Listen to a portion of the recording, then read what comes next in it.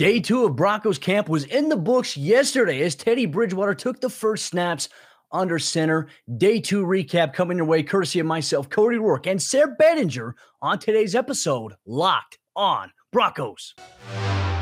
You are Locked on Broncos, your daily Denver Broncos podcast. Part of the Locked on Podcast Network. Your team every day.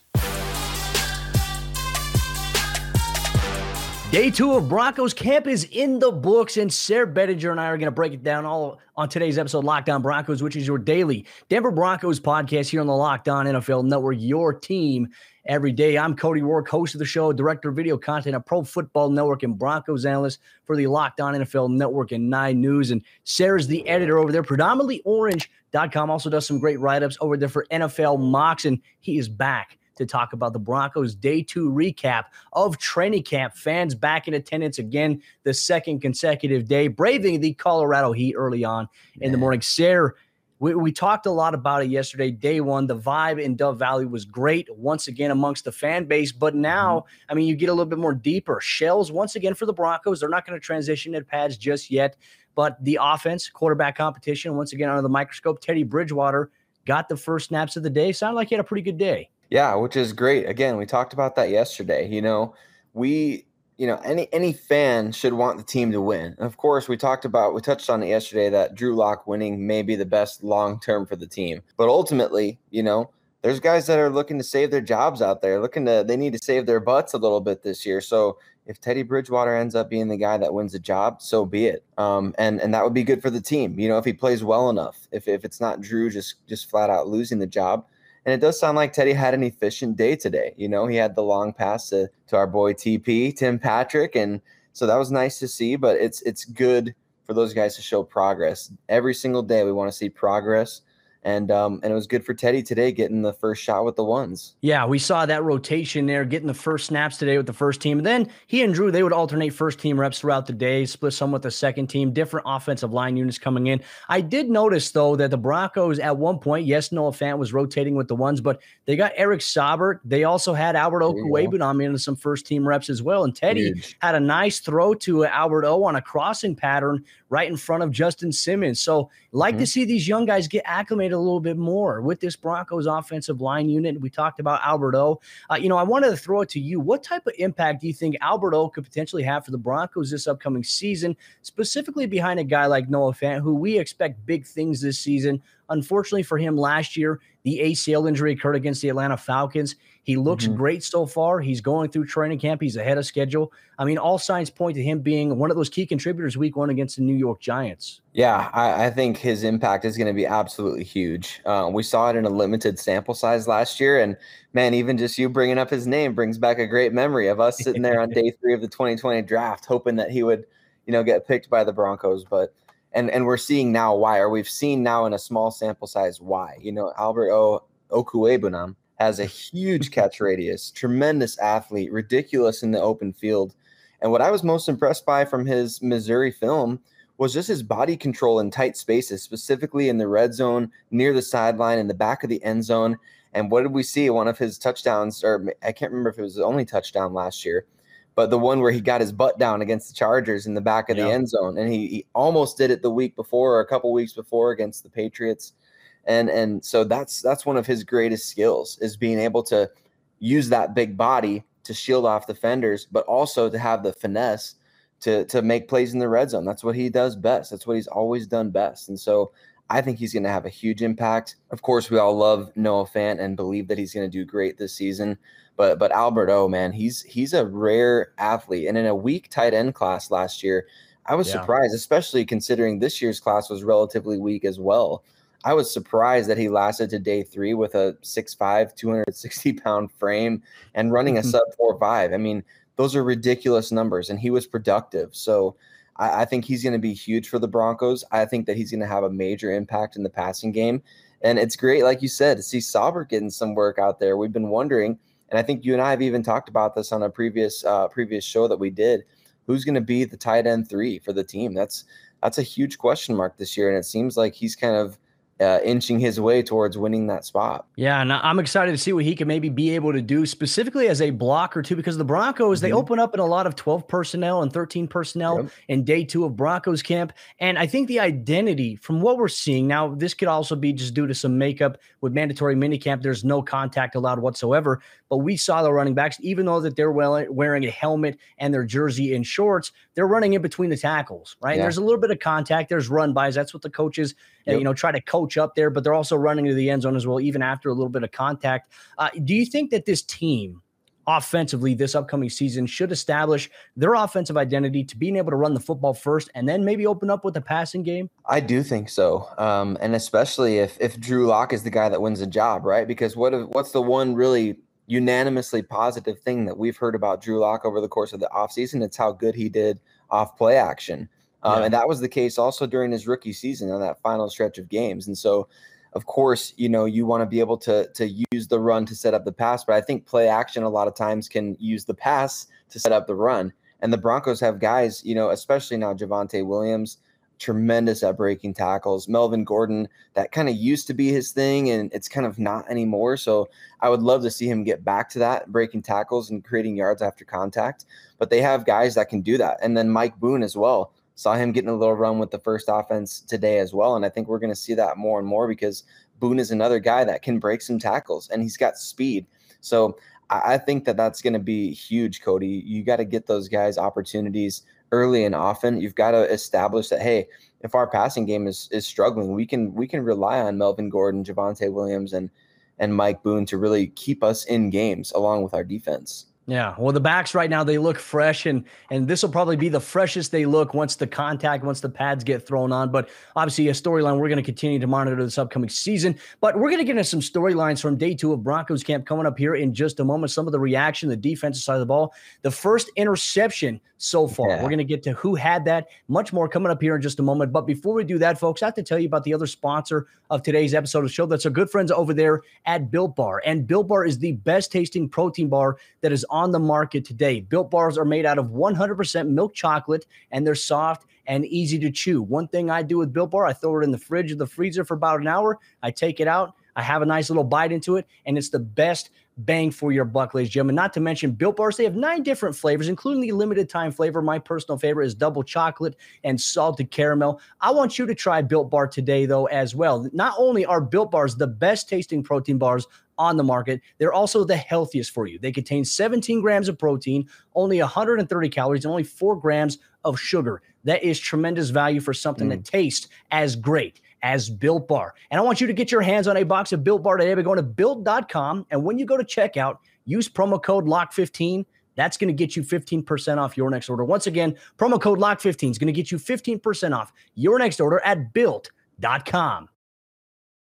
Sarah, jumping into our storylines from day 2 of Broncos camp.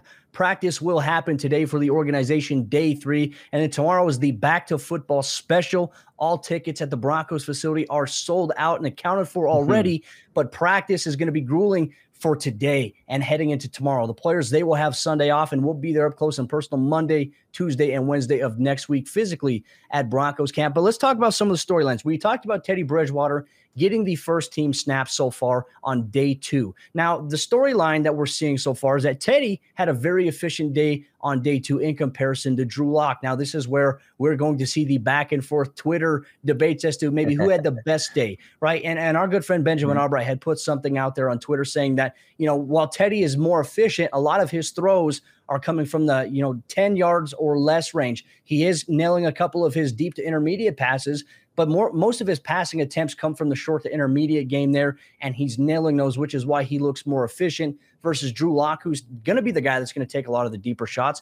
But we also saw Drew, at least from what I saw him also taking some of the stuff short, taking the check down from time to time. I mean, how do you really grade a quarterback competition with this? Because both quarterbacks, Drew and Teddy, Drew Lock had 3 touchdown passes in the red zone period, which if we know last year the Broncos were 31st in the NFL in red zone percentage in 2020. And then Teddy Bridgewater obviously had 2 touchdown passes. He had 2 passes in the red zone period, and both of them were for touchdowns. So, I mean, how do you really boil it down to? I know we as media, we'll get into the conversation as to how we grade things, but the reality is the coaches, they take all this data on film, they go back, they rewatch it, and they see maybe if there was an error in something, like if there's an incomplete pass or a drop or an interception, was it the quarterback's fault? Was it a tip pass? Was it just the wrong route run by the receiver and the timing was supposed to be there? I mean, these are things that none of us know really in hindsight outside of the coaches. So what do you make of Teddy's efficient day 2? Those are great points. Those are really great points. And especially considering right now they're not in pads. They're not doing a ton of 11 on 11, at least from what we see. The practice times are still limited, pretty significantly, at least compared to years past, where almost 2 hours or 3 hours. So I think you're spot on with that. It's tough to say, and we hear this all the time when we're talking about how Pro Football Focus, for example, will grade players. Those are great things for people to see, to be able to be like, oh, this player who I, don't get to watch on a play-by-play basis, maybe a lineman or a linebacker or something like that. This is how they grade. And it's interesting to see what one person or one group of people at Pro Football Focus thinks about that. But then the players, on the other hand, we've heard a lot of Broncos players specifically talk about, I don't know what they're grading off of. They don't even understand my assignment on this play. I don't know if you can necessarily judge the QB's performance quite like that, but I think there's something to that in terms of we have no idea what play was called. We have no idea what the reads are, what the progression is. We have no idea if Teddy Bridgewater is completing all of his passes while, he's doing the check down every single play. We have no idea if that's his primary read, et cetera, et cetera.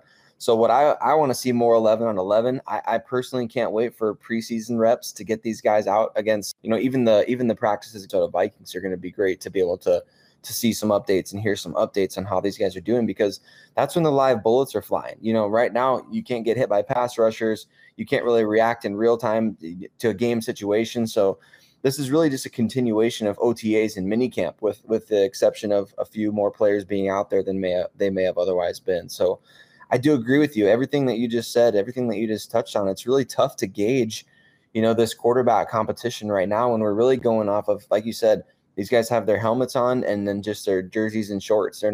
It's not real football as Vic Fangio has put it before.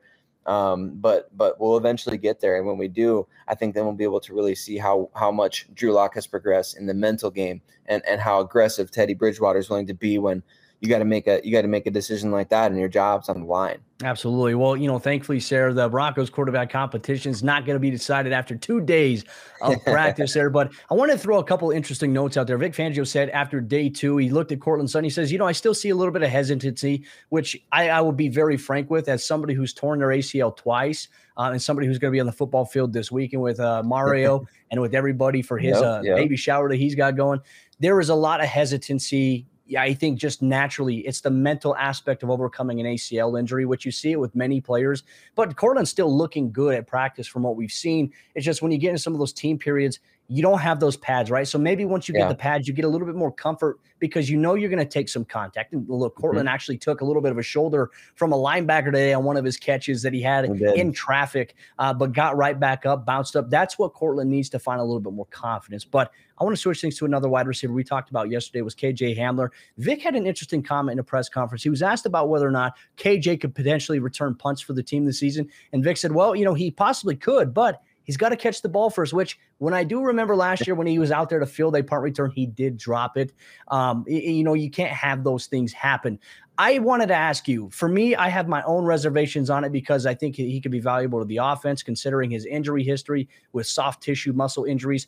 Do you want to see him returning punts? I'd be open to it. I don't know that I necessarily want it. I think that the reason for that is the reason for my openness, and I say that way, because Deontay Spencer really hasn't etched his spot in the offense yet. He's had 2 seasons to kind of do that. And at this point now, we're talking about the Broncos having 7, 8, 9 guys at a minimum that should be on NFL rosters right away. And that doesn't include the potential of breakthrough guys like Trinity Benson, and so I think I'm open to KJ Hamler returning punts. Again, you got to be able to catch the ball. And one reason why I wouldn't be for it is because we saw what not being able to catch punts can do for a guy on the mental side offensively with Isaiah McKenzie.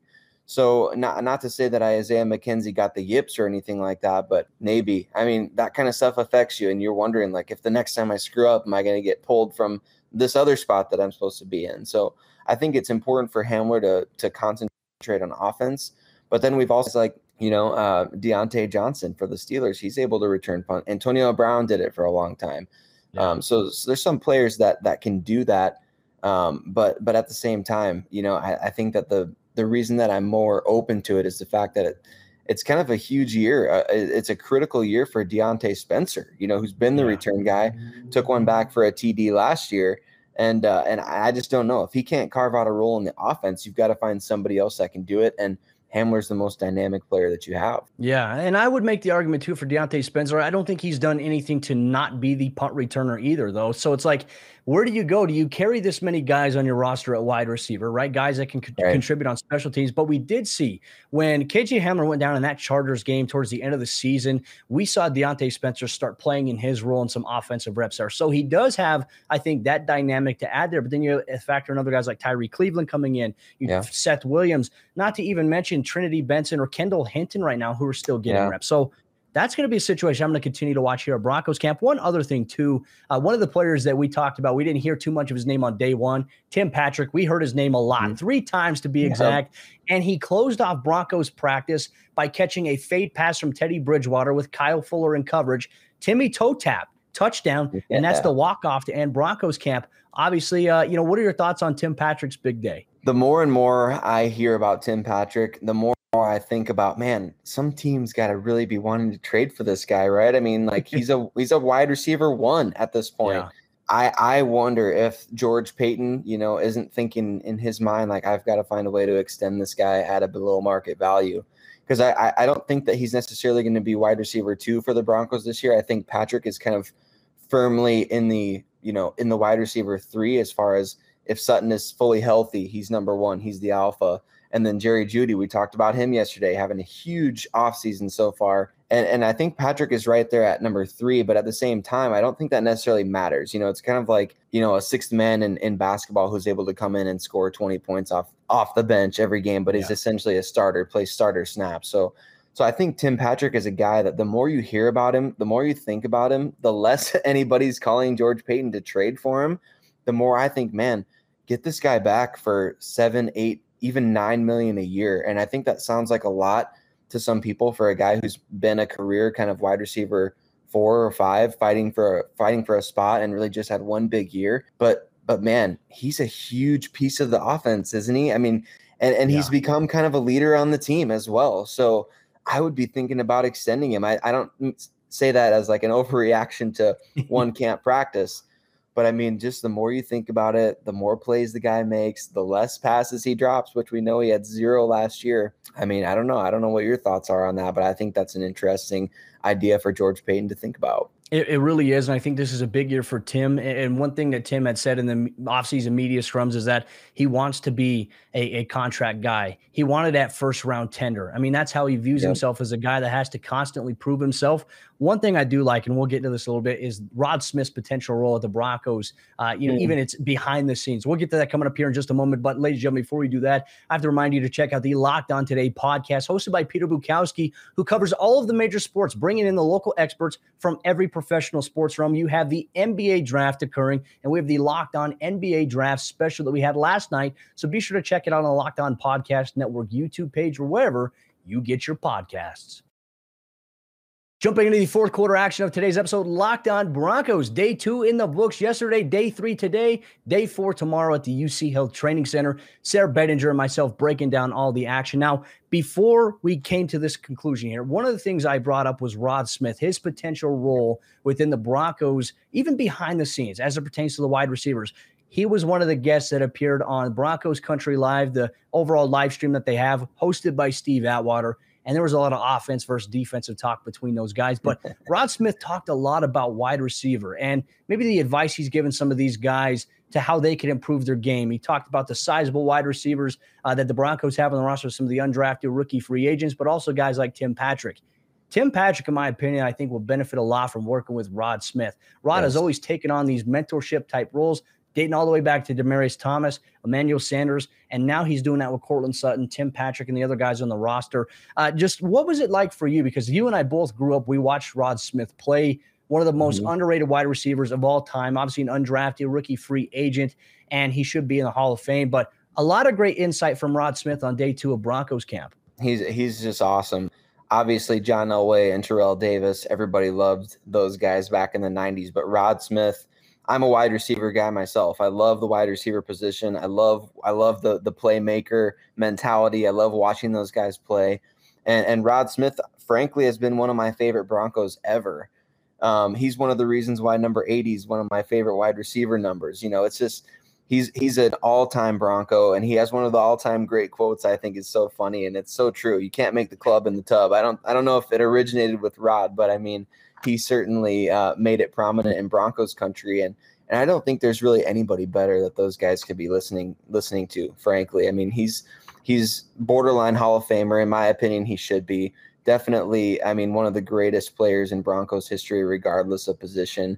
And so that's a guy that when he speaks, people listen. He started from the bottom and came all the way up and rose and ascended. And it was really interesting. I was watching a vlog from one of the 2021 undrafted rookies, Andre Mintz, and he didn't mention Rod Smith specifically, but he did mention that the Broncos have a rich tradition of bringing up undrafted players as a reason why he signed with the team. And so that's really something that, again, it didn't originate with Rod Smith, but he's one of those guys that he kind of has set the tone for, okay, undrafted free agents, like this is where you can get to. This is the guy that you can look up to. He's borderline Hall of Famer, Ring of Famer, one of the greatest receivers in team history, arguably the best undrafted player of all time. And that's just who Rod is. And he brings that mentality, man. He's never changed. You can hear it, talking to Steve Atwater. He's the same guy, so competitive, and just so funny. He's got such a refreshing and honest take on things. And so I think that when those guys hear him speak to them, they know that he's not, pumping them up with fluff. He's trying to help them be the best they can be. Well, we saw a lot between the Broncos offense and defense, having that angle between Rod Smith, Steve Atwater. Let me ask you a question. In that play in question, Kyle Fuller, in my opinion, I'm a defensive guy, so I might be biased here. I think that Kyle Fuller had a clean pass breakup on Jerry Jeudy. Rod Smith said that's PI. Steve Atwater said that's not PI. Where are you at on that play? Because we both got to watch it. I know I'm pretty, I'm one of those guys that, calls my own fouls in pickup basketball. So I'm kind of like, oh man, definitely PI. But that one, I was like, no, I thought that Fuller made a good play. So I don't know. Of course, Judy's going to want the flag there. Of course, Rod Smith's going to want the flag there. But I saw a good play by Fuller, and I'm sticking to that story, man. I know I love those guys talking about it, though. It's just hilarious to hear two guys who probably had the same types of arguments on the practice field now doing it in the booth, calling practice for the Broncos themselves. It's just good stuff. I loved it. Well, the first interception of practice occurred on day 2, and Brett Rippon threw the interception to Caden Stearns, one of the Broncos rookie safeties that they drafted this year. Vic Fangio provided a little bit of an update. He expects Jamar Johnson and Kerry Vincent Jr. back with the team soon, as they're on the COVID-19 reserve list. But now, you get the first interception out of the way, right? And for a Broncos rookie guy who's learning this defense, which is very tough and complex, that's a great booster right there. I think the throw for Brett Rippon, the way that I saw it too, and I have to go back and obviously watch it again, but it looked like he was trying to hit one of the underneath crossing routes. There was traffic there with the inside backer and the trailing defensive back. And obviously there's where Caden Stearns came down and made a play, first interception. But the good news is Drew Lock, Teddy Bridgewater, they have not thrown a pick yet. Yeah. So there's something on the bright side right there. But the theme of the day, though, was the Broncos' red zone defense early on in practice. They dominated it, and they made it really difficult for Drew. I mean, Drew was looking everywhere, but he had nowhere to go because everybody was covered. And that was due to a combination of coverage by Kyle Fuller, Ronald Darby, Pat Surtain, Justin Simmons, Kareem Jackson, and not to mention just the pass rush, too, where the quarterbacks, when they have a pass rush, the guys are just going to go like this. They're going to jump up, wave their hands in the air, but they're not going to touch him. And Vic Fangio said that is a missing ingredient about what will not be taken into consideration so far in practice, because you're never going to let your quarterbacks get hit in practice. That's a big no-no when it's your own team. I also think it's going to be the same thing probably when you get to Vikings joint practices, but the preseason, quarterbacks are free games. So we're going to see a lot more in that evaluation factor there. But in terms of the defense on day 2, I mean, what did you see? I saw guys like Derek Tuska flying around. I saw Justin Sternad flying around. It was a good day for the Broncos defense too. Yeah, those two guys you mentioned, they got called out by name a couple of times on the broadcast as well, even when the action wasn't on the play. I saw Tedrick Thompson, the new safety, make a big play deep downfield against Albert Okwuegbunam. Almost had an interception, a little bit high over his head. And then obviously the interception by Stearns that you mentioned. And that's huge because last season, the Broncos starting safeties, Justin Simmons and Kareem Jackson, played 100% of the snaps, and obviously you'd love to see that continue, right, this year again. But I just don't know how realistic that is with a 17-game season. So yeah. I think you've got to rotate guys in, and you've got to be able to get Stearns, like a guy like Stearns or Jamar Johnson, as you mentioned, coming back hopefully in the near future from the COVID list. But a guy like Stearns has to be able to come in there and play that too high shell and attack the football. And he's got to be able to do it quickly. We know he's going to be expected to contribute high on special teams. And I think he's going to do a great job with that. But that was something that as a 5-star recruit coming out of the high school ranks, coming to Texas and picking off, 4 passes in his freshman year, that's what he's been known for. And that's what he's been supposed to be able to do all along. And so it just hasn't kind of clicked for him these last 2 years at Texas. But now in Denver, I mean, you get that mojo, man. As a defensive back, you get that mojo out there and you pick one off. I'm sure you feel like you could pick off the next one and the next one and the next one. So I hope he keeps that mojo going. And obviously love that, Bridgewater and Locke haven't thrown a pick yet this training camp. But that day's coming, right? I mean, yes.